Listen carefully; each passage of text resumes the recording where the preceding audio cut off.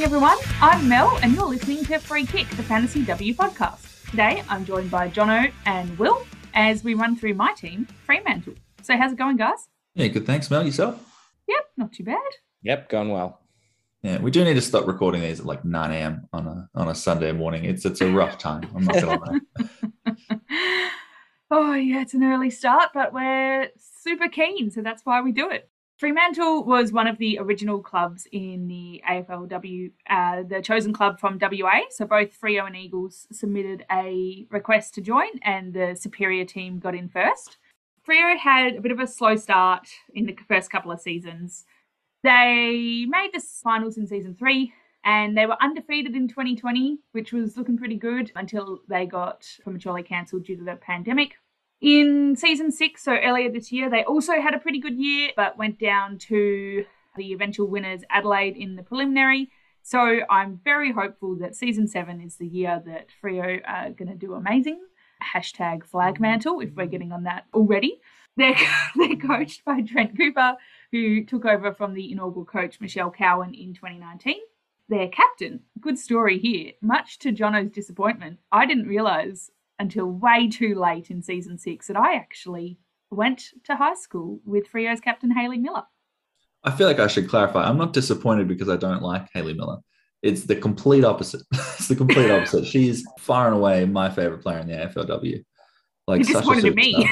Disappointed in you for not telling us earlier. There we go, yeah. I'd just like to point out that's very harsh on Emily Bates there, Jono. Oh, yeah, look, Batesy is a close second, but you can't go past Hayley Miller. You see, well, apparently there aren't that many people that can enter the front of the pack like she can. Yeah. Something else. Very strong team, Fremantle, and as Mel alluded to, they probably weren't able to win a premiership in 2020 that they probably deserved because they went through that whole season undefeated and were clearly the best team. So expect them to continue to be a very good team into season 7. Let's go line by line, as we usually do, starting with defence. Now, I know, Will, that you've got a player you're quite excited about here. One of the strengths of Fremantle is that they've got a fairly uniform backline. There's not really many standout players, but there's one player that I do want to highlight, and that's Sarah Verrier. She was listed as a midfielder in the first part of this year in season 6. She's only 19, so still very young, but is in line for what we call the third season breakout. So a big chance to increase her scoring output in this upcoming season 7. She averaged 53 last year, which for a midfielder isn't necessarily spectacular, but she played a lot of the year across halfback. So if she is listed as a defender, she becomes hugely relevant. 53 is already a very good score for a defender, but if she can really push that score upwards, she becomes possibly a very interesting prospect. And from round 8 last year, she scored every single one of her scores above 50, including a high of 94. So she's got that high ceiling, which would put her right up there in terms of defenders. Yeah, huge. When she got 94, do you know, were you watching that game? Do you know how much time she spent in forward versus midline? I will find that out for you. I think Sarah Verrier is a very interesting prospect. My question, I suppose, is that Fremantle last year started very, very well. I think they were undefeated through their first few rounds of the season. And it was in the back half of the season they faced some of the stronger teams. And I think the ball would have been spending a lot more time in the back line, which is my understanding where she played in the last few rounds. And that potentially could have been the reason that some of her scores were a bit higher, particularly since from round 8 onwards, we're also including a couple of finals there. I imagine the ball against North Melbourne and Adelaide would have been spending a lot more time in the defensive half than you would expect against West Coast when they're playing that game, or a few other teams that are a bit lower down the ladder. That is true, but she also scored her 94 against the Gold Coast, listed at fullback. I think she's one of those very talented players that regardless of where or who she's playing against, because she also scored a 50 against the Bulldogs, I think she's just a genuine talent who will be able to get the ball against most teams, where if they're playing a stronger team, she'll be able to get the ball in that backline as part of the backline.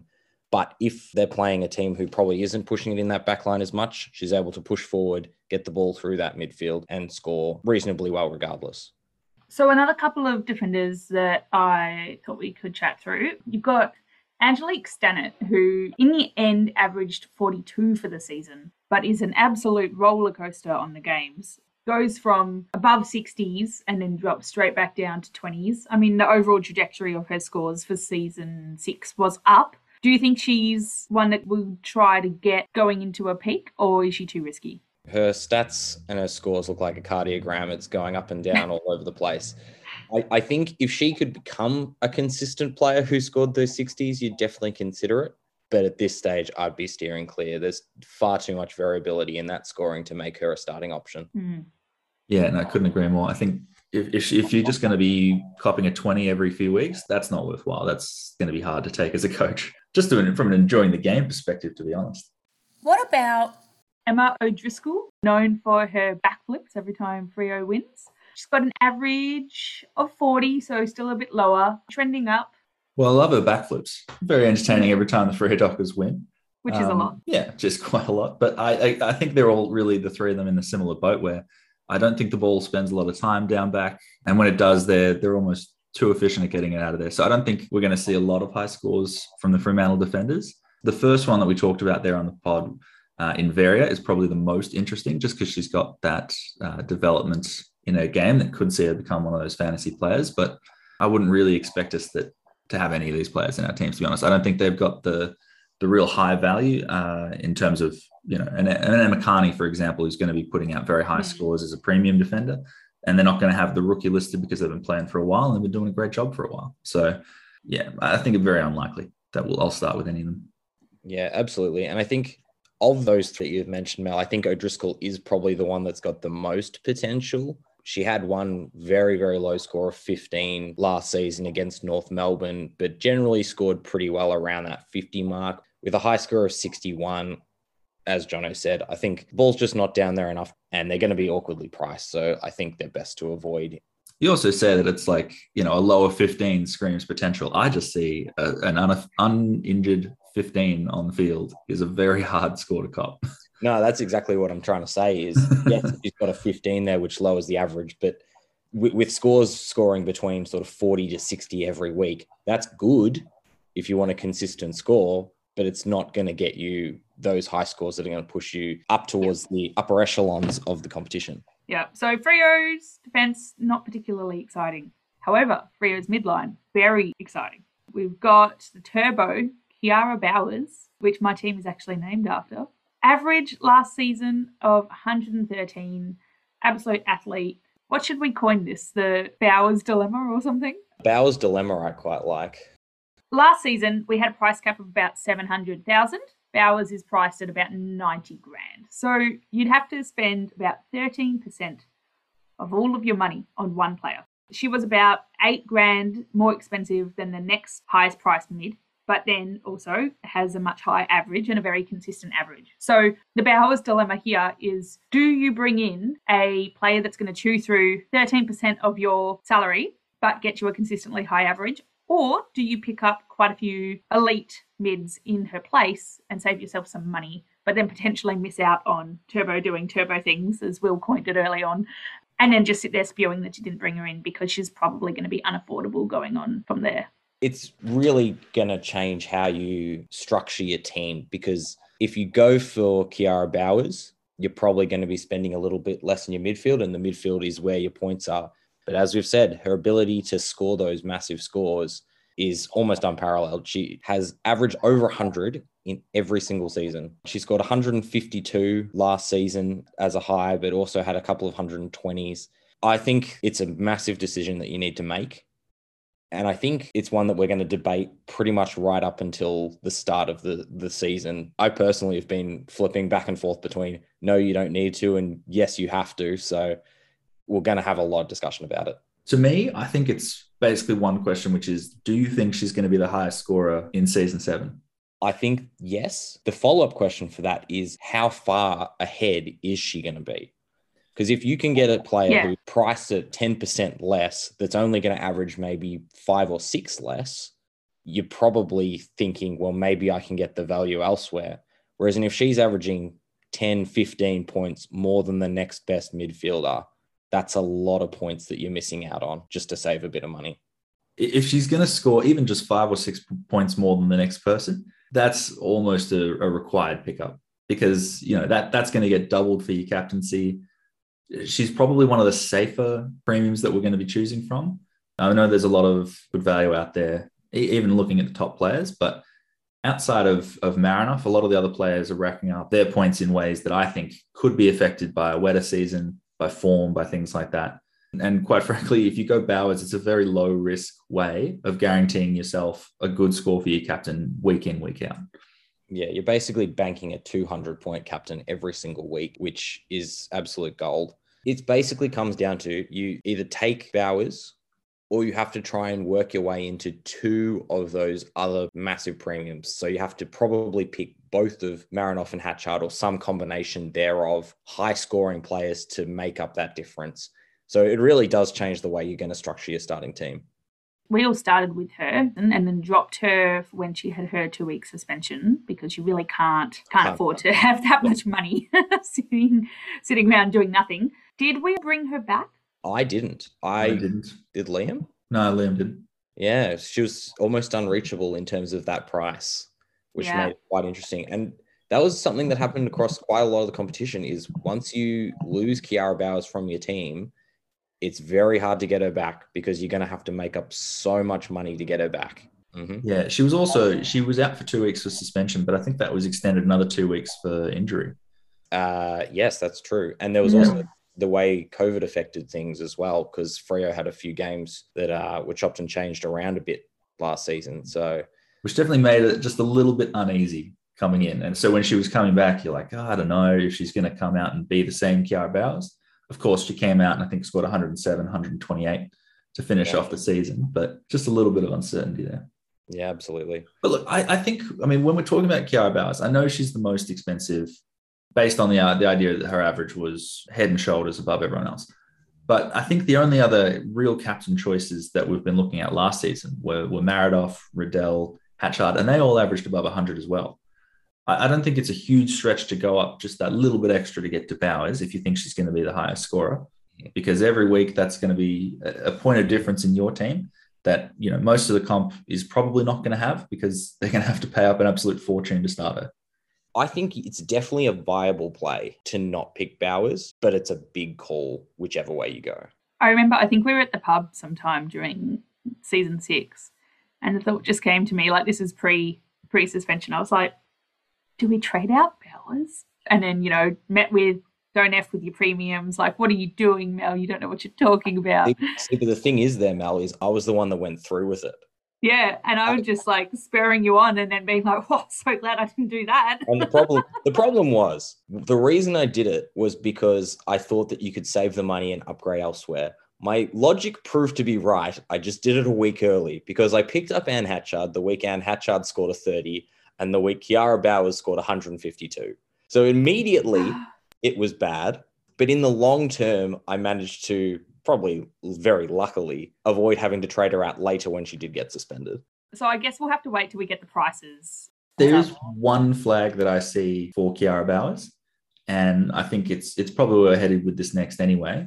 Last season, Freo had to spend a lot of their season without her. And did their midfielders step up or what? I think Hayley Miller and Gabby O'Sullivan were terrific last year. I know Kiara Bowers came back and obviously knocked it out of the park. But coming into this season, is it something where they're going to try and just lessen their reliance on her a little bit? I'm not sure that they will because they play very different roles. Miller played a lot more of that explosive burst midfielder out of the clearances, getting the kicks inside 50. Also kicked a lot of goals, Miller, for a midfielder, whereas in Bauer's role is essentially get into the clinches, take those tackles, and get those quick handballs or kicks out of stoppages, which is where she gets a lot of her disposals. So to me, one of the strengths of Freo's midfield is that everyone has quite a unique role, which makes them quite an even midfield. It could be interesting, though, because like you said, when she wasn't there, Freo's gameplay changed so dramatically because their whole kind of team structure was set up around Bowers and her ability to just tackle and get the ball and get rid of it. So that when you had Miller kind of stepping up into that role, they played differently. Maybe because, this would be Bowers' seventh season because she started from the start. Maybe it's about time kind of Freo switch it up and maybe they're becoming a little bit too predictable and they want to rely on it, mixing it up with that kind of Miller gameplay instead. I think it's always valuable for a team to have multiple options. I think that it's not necessarily a reliance that she's just that good that she managed to keep scoring well. And I personally think that Miller is their most damaging midfielder, which really helps Bowers because it means that she can do her thing, do the defensive stuff, and it allows Miller to really get off the chain. Yeah, no, look, it's a fair call. It's a fair call. I think it is very helpful to have someone who focuses on that defensive work, because that's not something that any coach is going to say, let's get this out of our midfield. We're defending too strongly by Stop tackling. those tackles. Yeah. Yeah, it's only a small flag. I personally think at this point of the season, we are still waiting on prices to come out and whatnot, but I'm probably going to start with Kiara Bowers at this stage. I think I'm definitely going to be playing around with those structures, but it's something that I'll definitely almost guaranteed come back to, is putting Kiara Bowers smack bang in the middle of that midfield and saying, right, that's a captaincy pick. It's just an opportunity cost to me. Like, if you don't have her to start off, you can't probably get her later. But if you have her at the start, you can always trade her out. Correct. Yeah. And I do like the idea of relying on, we've got the expansion teams that we'll talk through later. There's going to be a lot of value there that offsets the idea that we're paying full price for one of the best players. Absolutely. I think this year in particular is a year where you can really afford to pay up for Bowers. Because if you're getting a midfielder who is priced at that bottom price, who can probably average, 50, 60 coming in as one of the expansion teams, why wouldn't you pay up for her, really? Yeah, definitely. Anything else we want to comment on the midfield that's not Bowers related? Well, the other one then is Hayley Miller. While we're at it, because last year she stepped up and had a fantastic year, ended up second in the league, best and fairest. Look, I was surprised she didn't win, to be honest. That was my tip for the night. I think the only problem for her was she had much more midfield competition from the likes of Bowers and Gab O'Sullivan, whereas Bates really stood out in that Brisbane midfield. They had a lot more Bates focus than they did Miller focus, I suppose. Very true, but I think that Hayley Miller has bigger heights to go to. That was her first real breakout midfield, first season as captain, and really, really delivered well. Yeah, I don't think you see, more of those iconic captain performances than you do from Hayley Miller. I'm probably going on and on a bit too much about it, but she is fantastic, and I reckon she can go to greater heights. I reckon we could see 100 average from her. Yeah, I agree with that, actually. Sure, probably still not going to bring her into my starting team, but... Yeah, look, starting is a bit risky. I appreciate that. But I think it's one that early on in the season, if she comes out of the blocks and is killing it, early trade-in target for sure. But I guess one of the questions there is, early trade-in targets are very rarely premium midfielders. So are you going to miss out if you don't start with her, if she does hit that 100 average? Potentially. I think there are ones that'll hurt us more to miss out on. She's coming in with 91 average. So, she's almost there. I don't think she would be going up too much in price if she increased average to about 100. As opposed to a O'Sullivan, who was actually listed as a forward in the game in last season. So I think she was in all of our forward lines just because she was a gun with an average of 79. But now if she gets listed as a mid, I think she'll be listed as a midfielder. If she does get listed as a forward, I think absolutely she's one of the top premium options in that forward line. But as a midfielder, still very good scoring up near that 80 mark. But there's so many players priced around that point that I think you're better off seeking value elsewhere. Yeah, she'll be fully priced. So great one to watch though, just from a footy perspective. So looking forward to seeing the Freo engine room, knock it out of the park again in season 7. Yeah, and I would like to say, to pump up my own tires, she was one that I did put on the radar very early at the start of last season, so I'm very happy with that one. One big thing for the midfield, though, is that they have lost a pretty key player in Steph Cain. So she was on the wing for them in season 6, and I believe she's moved out of the team to go to one of the expansion clubs. Now, she was a very key part of how they transitioned the ball forward. She's taken a lot of marks on that wing and integral part, I suppose, of that attacking wing position. I'm very curious, Will, for your thoughts on who's going to take over that sort of a role, or is it going to be an entirely new way of moving the ball? Well, for me, there are 3 players who could probably fill that role. The first one we've already mentioned is Sarah Verrier. So she was drafted as a midfielder, as I said, played a bit off halfback. If she does play off that halfback line, if she can push up into that wing, get those marks, that makes her very relevant. The other 2 players that can fill in on that wing are 2 new recruits. The first one is Nikki Gore from Adelaide. So she'll probably play that wing halfback role as well. And the other one is their second draft pick, Tara Stribley. So quick outside player, probably the genuine winger that they've got of that lot, but obviously with that comes a lack of experience, given she's a draftee. So I think it'll be some combination of those three who will go through that wing role. It'll be a watch and wait and see who does start on that wing round one. Yeah, I think Roxy Roux would be very interesting on that wing. It's quite interesting that they've started a couple of their main forwards up on that wing a few times in Roxy Roux and Ebony Antonio. Is there a position on the ground that Ebony Antonio can't play? Well, I think she started as a centre-half back. She's done a bit of ruck work. I think the only position she hasn't played is a genuine inside midfielder, and I reckon she could probably do that as well. It's the only place they don't need any help because they've got one of the best midfielders already. Yeah. Well, that's a nice lead into looking at the forwards then. Obviously, Ebony Antonio, named on the kind of 40-person All-Australian squad last season. Solid average of 61. I really wanted to bring her in. She was one I looked at each week as potential, and then something else went wrong such that I couldn't. But no, yeah. I was very rookie reliant in my forward line last year. I think I carried 2 rookies all the way up to round 8, just because, Tara Bohanna was performing so well. There was really no need to move her on. Yeah, she was one of those players that last year was always on the radar to bring in.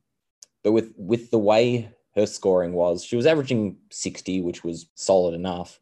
But she wasn't a player that you had to get in.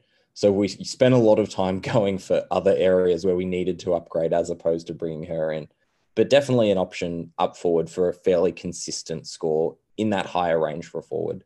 One of the Freo forwards that I did bring in, Michaela Morrison, I'm not sure if anyone else came near her. She started in round 5, had a huge score of 79 in round 6 against Carlton. I'm generally pretty hesitant to bring someone in their second season. You see it a lot, they kind of explode out of the blocks. Everything's exciting. You got a lot of energy. But the second season, it's hard to kind of take that next step and deliver on the value. Sometimes that 10 to 20 game mark is kind of hard to try and develop into the next player. And it probably takes a couple more preseasons before they get really comfortable at the level. I'd agree with that. They've got a few promising small forwards as well. Players like Tuka Rayner, Michaela Hyde as well up forward. So it's not probably a role that she will consistently get a lot of scoring. I think that 79 was definitely one out of the box. While it shows that in future she may be a player of definite interest, I think you'd expect her to probably be averaging somewhere between 30 and 40, which, given she won't be bottom price, is probably not worth looking at. If I can just jump back 1 second to Ebony Antonio, there's one thing I wouldn't mind discussing, which is that a lot of the great forwards we had last season are probably going to be listed as midfielders this year. So Tyler Hanks is gone. Gabby O'Sullivan, we're expecting to go back to being a midfield only. Does that mean that someone like Ebony Antonio could potentially be our best performing forward this season, just on the basis that she was one of the highest last season and a lot of the other options around her are now gone? Yeah, I think that's definitely the case. I think the only other top forward last season who will probably remain as a forward would be Greta Bodie. So I think it definitely puts her as one of those players that you probably would look at and think, yeah, she's a definite chance to be in that top bracket of forwards. With Gemma Houghton going to Port Adelaide, there's a bit of change happening in that Freo forward line. So it'll be interesting to see how that affects Antonio. She'll definitely be that key player up forward. And I wonder if that will affect her scoring, probably for the negative, given she'll get more attention. So I think she could also be more of a forward 50 target, though. That was what I was about to say. I think that's the other side of it, is that she could be the one that gets those goals more. So personally, I'm probably not looking to start with her, but I think she's one that I'd be keeping an eye on very strongly as an option. Nice. And we briefly mentioned Roxy Roux there. I think Roxy is one that Liam has talked about for most of the off-season. I think he's very hopeful that she moves up onto that wing. So I think this is one where we'll just need to keep an eye on that early on. Personally, I think if she doesn't get that role, I'd be a little bit hesitant, but she is still quite young, a lot of upside potential for a big season 7. Yeah, I'm definitely not against starting her. What's interesting for me with Roxy Roux is her ability to play in a lot of different roles, because she's actually been playing a lot as a backup ruck as well. So she's getting a few of those extra points through hitouts. Super talented player, but the scoring might not be there for her, even if she does take that wing role. To me, she's the sort of player that I would be watching for a bit of a breakout year this year, where she can push that average up and then maybe be an option in years to come. Well, okay, well, that sounds like a kind of a nice transition into the rucks then. I had the Freo ruck in my side straight from the beginning with, well, not the main ruck, Mim Strom, but the rookie ruck that came in, Aine Tighe, who was fantastic, averaging, I want to say 50, actually. I don't have it in front of me. She averaged 49 last season. Oh, yeah, perfect. But she's probably not super fantasy relevant going into this season. I wouldn't have thought she'd be listed as a ruck again, to be honest. We're yet to see, but she played a lot around different places on the ground, but I wouldn't have thought ruck would have been her primary position. From round 5 last season, she was listed at centre-half back for every single game, except the last one where she was named in the forward pocket of all places. So very hard to pick up what's going on there, but she was fantastic wherever she played. I still think she needs to be taking kickouts, whatever she does, because I don't know another player who can kick the ball 60 metres. Got a huge leg on her. Yeah, absolutely. And then the other ruck potential for Freo, Mim Strom. Not one I've ever really considered because to me they're lower echelon elite, better places to be putting my money. Yeah, I agree. Mim Strom is only 20, so she's a player that could become one of those premium rucks in seasons to come. However, with an average of 52 last year, probably going to be pricing herself out. Did finish the year with a 90 in the prelim, but I think for this upcoming season isn't one I'd be looking at. Maybe someone to trade in if she does have that breakout. But for now, I think I'd be looking elsewhere. Yeah, she's very consistent, which is very handy, but I just don't think you've got the value play there, so not worth it. So any other parting comments on Freo? Surely you've got a Hayley Miller comment there, Jono.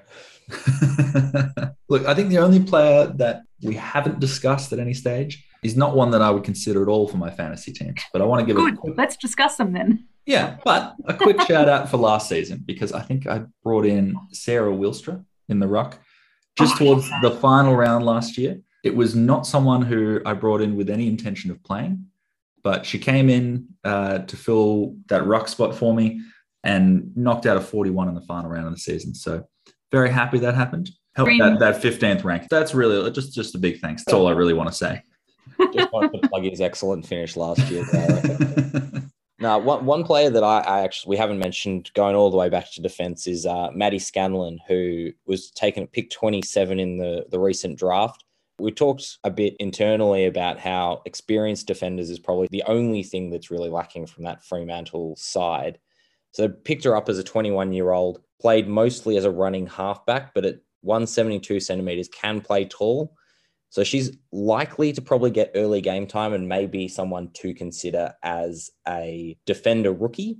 However, you're probably going to be wanting to look at rookies from the expansion teams. So whether she is someone that you start with is really a question of whether you think she'll be a player that will be worth picking up. And I'm not sure that she will. Yeah, potentially just someone to keep an eye on for when teams are announced. I think they actually had a very successful looking draft. And I suppose it's mostly on the fact that it was a very state-based draft. So, you know, all the Western Australian players have ended up in the WA teams. Megan Kaufman is another one that I'm keeping my eye on. I think she's pretty tough inside mid, who can go forward. And also a bit of cross code there. Used to be a tennis player. So commonish thing in the Freo team, having that forward mid versatility. And anyone who can play that, I reckon, is a chance to get inside the team. So, well, that might do us for Freo. Thanks for listening to our Fremantle episode of Free Kick, the Fantasy W podcast. If you're looking for our best 21 or proposed best 21 of Freo, you can find that up on our socials. We're on Instagram, Twitter and Facebook. Tomorrow we'll be releasing our team overview of Geelong, one of Will's teams. So it's also going to be very exciting. So subscribe to us wherever you get your podcast so that you can listen to that one when it comes out. You can find me on Instagram as HiMelD. I'm on Twitter at Odds and Stevens. And I'm on Instagram at WillH_VI. Cool. So leave us some comments if you want to chat more and talk to you later. Thanks, everyone. Thanks, everyone. Bye.